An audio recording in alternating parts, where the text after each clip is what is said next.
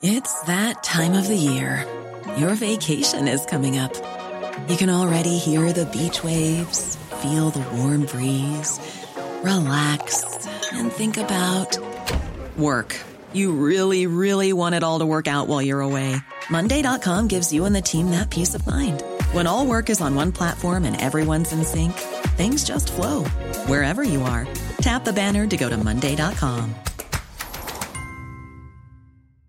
Hey, I'm Ryan Reynolds. Recently, I asked Mint Mobile's legal team if big wireless companies are allowed to raise prices due to inflation. They said yes. And then when I asked if raising prices technically violates those onerous two-year contracts, they said, what the f*** are you talking about, you insane Hollywood ass f- So to recap, we're cutting the price of Mint Unlimited from $30 a month to just $15 a month. Give it a try at mintmobile.com/switch. $45 up front for 3 months plus taxes and fees. Promo rate for new customers for limited time. Unlimited more than 40 gigabytes per month. Slows full terms at mintmobile.com.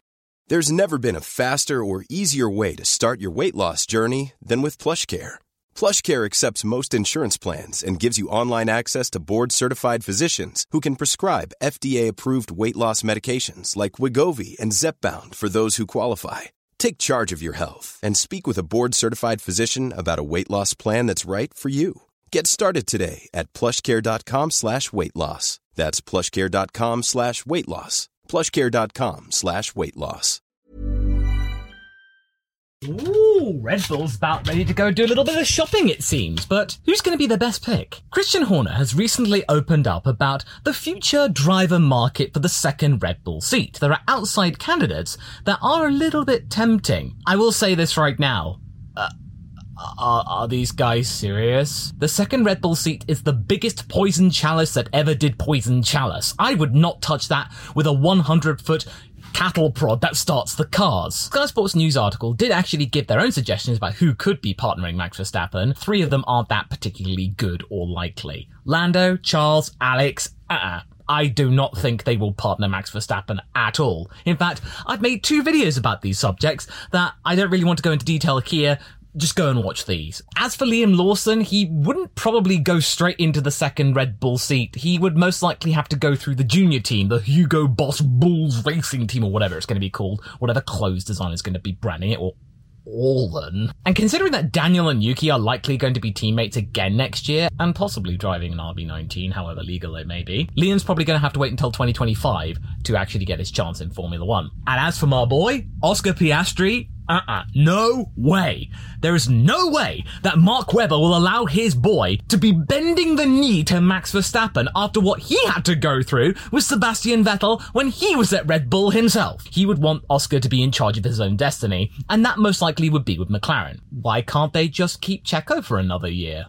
Well, I mean, they could. They just waited out until the new regulation change and then maybe start afresh. The old Mercedes Bottas school of thought rings to mind. You know, just kick the can down the road, just give him 1-year extensions to his contract until you get bored of them. Christian is trying to be encouraging to Checo, but we all know what happens when Christian's trying to be encouraging with the second driver at Red Bull. It doesn't tend to actually play out as well as they actually let it on to be. You know, they usually are gone by the end of the season.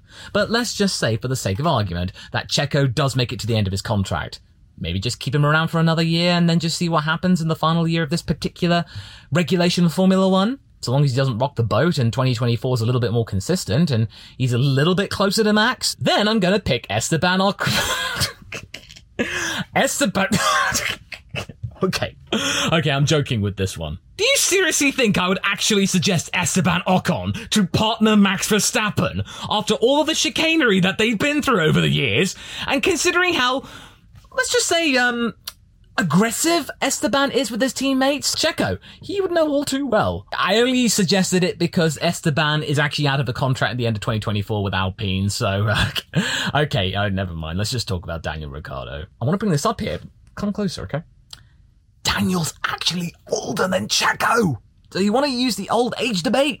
You can't really use it. It all depends on how well Daniel Ricciardo does at AlphaTauri or whatever the sister or junior team of Red Bull's going to be called next year. If he's able to hold his own and actually trounces Yuki, then sure, yeah, you'll get the seat in 2025 because he's marketable and people would love it. Formula 1 would be all the buzz again. I mean, they are now because Daniel's back in Formula 1 again and nobody really expected it. And okay, they sort of expected it, but in a way they didn't. But in the 2 races that he's been back, though, it's been a real mixed bag for him, and Yuki's actually not giving up here. He's actually holding his own, and Daniel was okay in the Belgian Grand Prix sprint race, but in the Grand Prix itself, he sort of faded away. Yuki actually scored points. Red Bull will make a lot of money in the marketing department and sell a lot of merch, and they might have a decently competent second driver and he might get a win or two. But again, it all depends on how good that car is. And then going into 2026, who's to say that Red Bull will fall off the wagon like Mercedes did in 2022? It's all changed there. So another team might be better. McLaren might be better. Ferrari might get their act together with Fred Vasseur, having actually had time to put his influence in there. Mattia Binotto is rumoured to be the new Alpine team principal, so maybe Alpine, or whatever they're going to be called, might actually do well too. Nobody knows. Aston may be the big boys. And Fernando Alonso might get his 3rd world title at the age of 55. And speaking of Yuki, how Yuki drives for the rest of the season and the next will define his future in the sport. If he is able to hold his own against Daniel and in fact actually outclass him or stay relatively close, and if the whole idea of the RB19 being used at AlphaTauri or whatever they're going to be called actually rings true, Daniel might be content being in the other team because it's just going to be the dregs of what was already a great car. Then Yuki might get the call up to the 2nd seat. He might get at least 1 year. Yuki has spent the last 3 seasons fending off the likes of Gasly, De Vries, Ricciardo. He's held his own. Every single year they all thought, oh, this is it for Yuki, he's not good enough, and then he proves them all wrong. I mean, Abu Dhabi 2021, remember? Yuki almost got a podium. He was 4th. Especially if Daniel decides at the end of 2024 to go, yeah, you know what, guys? Yeah, I'm done. Then Yuki gets the call up. And I think he would bide his time because after all, in 2025, Yuki will be 25. And then Max Verstappen, sure, he's not exactly old or anything like that, but it's quite obvious that it's very likely he's going to be going off to do something else at the end of his Red Bull contract. Unless he really wants all of the records, but he's never really shown any interest in the records. The only record I think he wants is the Grand Slam record that Jim Clark has. Yuki is feisty enough to bide his time and just roll with the punches of being the second driver because he's most likely to get wins or podiums, and therefore he will then become the most successful Japanese driver in Formula One, and that already is a big goal. And what Christian Horner likes about Yuki Tsunoda is that he's a guy who likes to give it a go. When Alex had those moments, he was like, oh, well, Alex had a go of it and it was fine. Red Bull want drivers who are brave, and Yuki is a good example. And he's young too. A possible replacement for Max Verstappen if he can just hold his own and not get angry too much, or at least angry in the right way. If you want to talk about good PR here, then why not Nico Hulkenberg? Nico's older than both Checo and Daniel. He'd be like 37 or something when he actually gets the chance of the call-up. Yes, I know, but like I said with Checo, just a 1-year contract. Wait it out until the new regulation change. Give Nico Hulkenberg his chance in a top car, like Sergio had in 2021. He might actually get a podium. And imagine that. Nico Hulkenberg's first podium in a Red Bull, no less. The entire Formula One community would love Red Bull for giving him the chance to actually break that record, even though he is a really big holder of the record of the most races without a podium. And maybe he might get a win, or even just, at the very least, get his 2nd pole position. He's only got 1, and that was in his first year. In 2010. Nico's actually pretty good.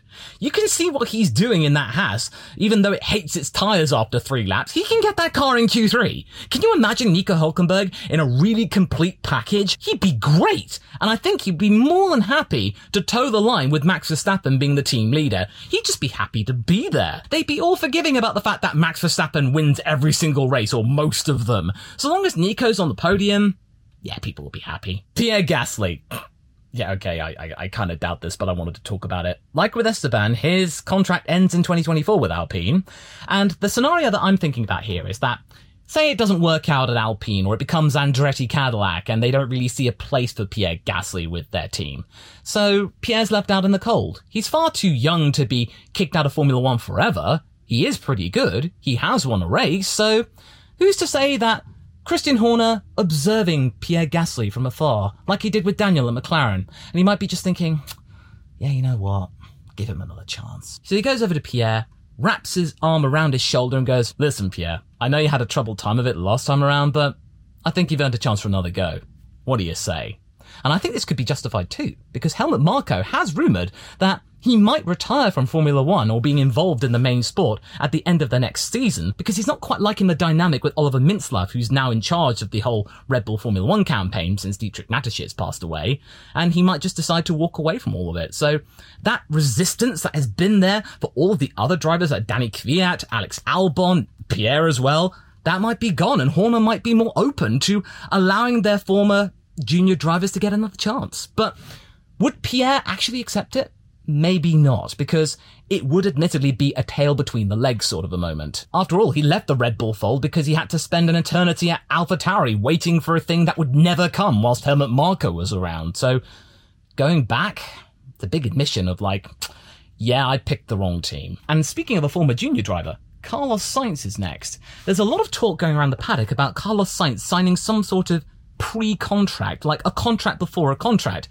You know, Alpine?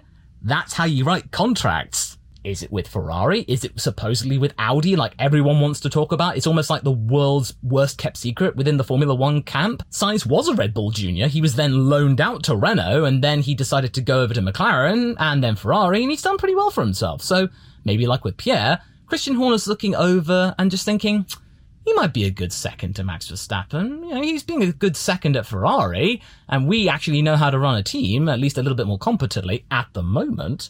So perhaps Carlos Sainz might have been tempted with a far more organised team at a place that he was kind of destined to be. Sort of unfinished business. He was good at Toro Rosso, but then he did sort of get pushed out, and now he might have a chance to come back in again. At least for a couple of years. It's a top-tier team who actually seems to be fairly good at actual consistency, good pit stops, good strategists as well. Sainz is a pretty good and consistent driver. I think any dream team would actually be quite good for having him in it. I would actually seriously consider him for a dream team if I had to pick. But Audi is pretty tempting though. Now you remember what I said about 1-year contracts being de rigueur? Well, let's talk about the guy who brought them back into fashion again. Good old Valtteri Bottas. Yeah, I don't think this would happen, but it's worth considering because, again, his contract with Alfa Romeo, or Sauber, ends at the end of next season, so maybe you just stick Valtteri in the Red Bull car for 2025? Given the fact that Valtteri was meant to be a team leader at Alfa Romeo, and he's sort of been a bit too chill about it, I doubt that Christian would actually bite at the idea of Bottas's team going, hey, put us in the Red Bull car, eh? But no. No, I don't think Bottas would realistically go for it because Bottas is too loyal. Toto Wolff was very, very patient with him and let him down gently when it became clear that it wasn't going to work out at Mercedes anymore. They really needed to put George in the car and Lewis wasn't going anywhere. He got an AMG1 out of it, everybody likes him, and Lewis can't stop talking about how great of a teammate he was. And having that from Lewis Hamilton, that's pretty big. So if Valtteri did go to Red Bull for one season, it would be the biggest kick in the teeth for Toto. I mean, it would really, really suck. Could it be someone outside of Formula One, perhaps? Like an IndyCar champion or a Formula E champion or something like that? Well, I doubt it. What's become quite clear in the last 10 years is that in the Red Bull camp, for the second seat, you need to have somebody who is quite capable of scoring podiums and wins, who has plenty of experience, and is quite accepting and patient with the idea of, you're not the top driver here, Max is. And therefore, you just roll along, get second place, or if Max has some trouble, get the win instead, get some 1-2s, help us win the Constructors, you're grand. That's all they have to do. And I think a lot of drivers will be quite accepting of this, but there will be a lot of drivers as well who won't be, who would want to be the leader of another team, like with Lando at McLaren, Charles at Ferrari, Alex at Williams. These drivers want to be in charge of their own destiny, and they went to Red Bull, like seemingly a lot of people want them to do, they're not going to get that.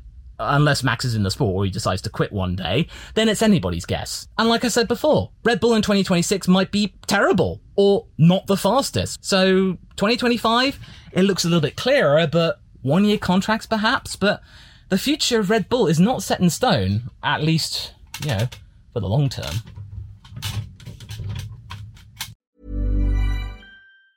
Hey, folks, I'm Mark Maron from the WTF Podcast, and this episode is brought to you by Kleenex Ultra Soft Tissues, your ally to help tackle your allergy symptoms this season. I love the change of seasons, but nobody loves pollen and all those other things floating in the air that make you sneeze during this nice weather. Kleenex Ultra Soft Tissues are hypoallergenic and allergist approved. So fight back against watery eyes and runny noses without worrying about irritating your skin. For this allergy season, grab Kleenex and face allergies head on. Acast powers the world's best podcasts. Here's a show that we recommend.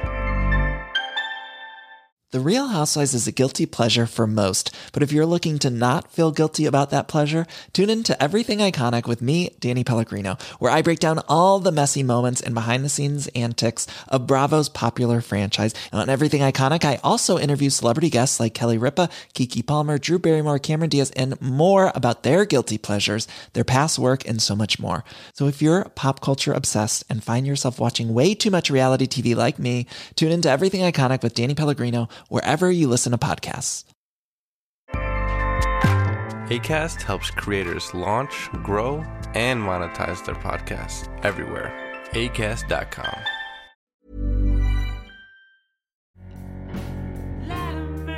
Thanks for listening to my ladder ramblings. If you liked what you heard, do be sure to leave a 5-star rating on your podcasting platform of choice. I really do appreciate it, and until the next time I traverse the ladder, I hope you have a pleasant day. Goodbye.